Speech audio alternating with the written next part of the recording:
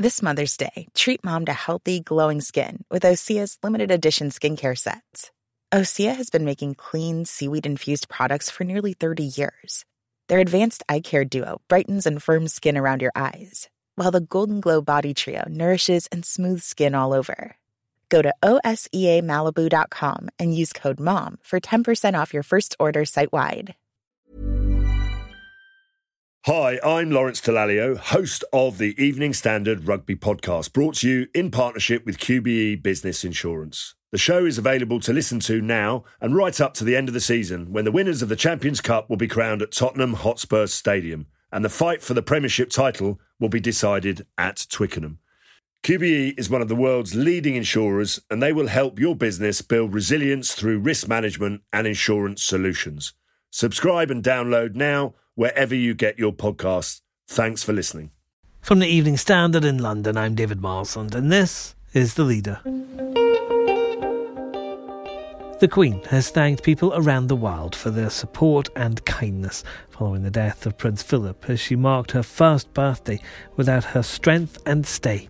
In a statement, the monarch, who has turned 95, said that the royal family were in a period of great sadness, but she'd received many messages of good wishes, which she very much appreciated. I'm joined now by the Evening Standard's lifestyle editor, Susanna Ramsdale, and a birthday coming so soon after the death of your husband would be particularly hard for anyone, wouldn't it? Yes, I mean, we all saw those harrowing, really upsetting photos and footage of her sat alone in the chapel watching her husband of 73 years. I mean, that's a number I can't fathom. I'm sure you can't either. You know, the world is in a strange place anyway. She didn't have a birthday last year. They didn't do the traditional gun salute. So it's just been a weird old time for her. So I think anyone, whether you like the monarchy or not, your heart must go out to the Queen at the moment. What do we know about how today has gone for her? So what we know so far is she's going to spend it quietly. She released a statement this morning. It's the first time she's spoken since Philip's funeral at the weekend. And she said she was deeply touched by the support and the kindness shown by the public. And she very much threw the focus off herself and back to Philip and, you know, expressed her gratitude that she could see the impact he'd had on people around the world. As for the actual day, it's thought she'll spend it quietly. She'll go for a walk with her dogs. It's also been reported that Prince Andrew bought her a couple of new corgis to add to her collection whilst Philip was in hospital. And apparently they've been providing a lot of support. So she'll by no means be alone either. She's got her dogs, and it's said that there's going to be a bit of a rota of royals to visit her over these kind of next few days. That will include Princess Anne, her daughter, and then Sophie, the Countess of Wessex as well. What about Prince Harry? Because he'd obviously flown back to the UK for his grandfather's funeral. There had been reports that he was staying around to spend today with the Queen. Has that happened? As far as we know, he did have another meeting with his dad, Prince Charles, and his brother William. But he's no longer in the UK for the Queen's birthday. There's footage of him in his giant Cadillac arriving at LAX airport, being ferried out of the VIP terminal and making his way to Montecito to be reunited with Meghan, who's obviously quite heavily pregnant at the moment. So we don't know how the talks went down, but he certainly hasn't been able to see the Queen on her birthday. We did have that quite touching moment, given the background of Harry and Prince William leaving together.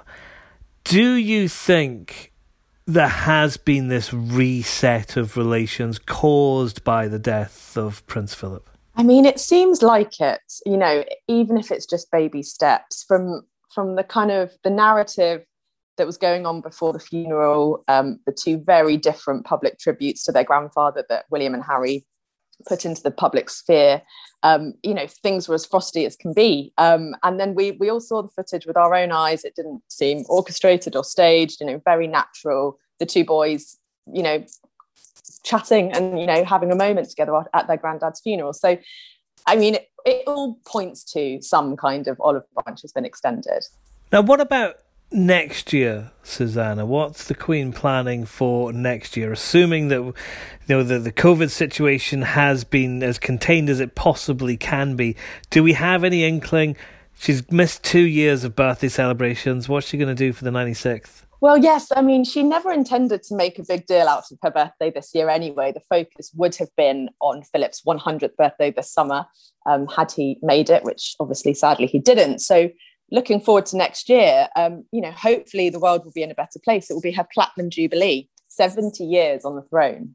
She's already the longest reigning monarch. This will make her even more the longest reigning monarch. So, quite cause for celebration. And we're going to get a 4-day bank holiday. So look forward to that. Hopefully, parties all round and everyone will be in a much better place.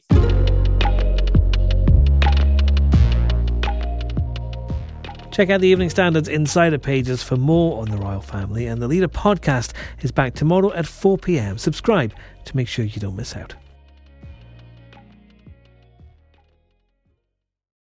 Hi, I'm Lawrence Dallaglio, host of the Evening Standard Rugby Podcast, brought to you in partnership with QBE Business Insurance. The show is available to listen to now and right up to the end of the season, when the winners of the Champions Cup will be crowned at Tottenham Hotspur Stadium, and the fight for the Premiership title will be decided at Twickenham. QBE is one of the world's leading insurers, and they will help your business build resilience through risk management and insurance solutions. Subscribe and download now wherever you get your podcasts. Thanks for listening.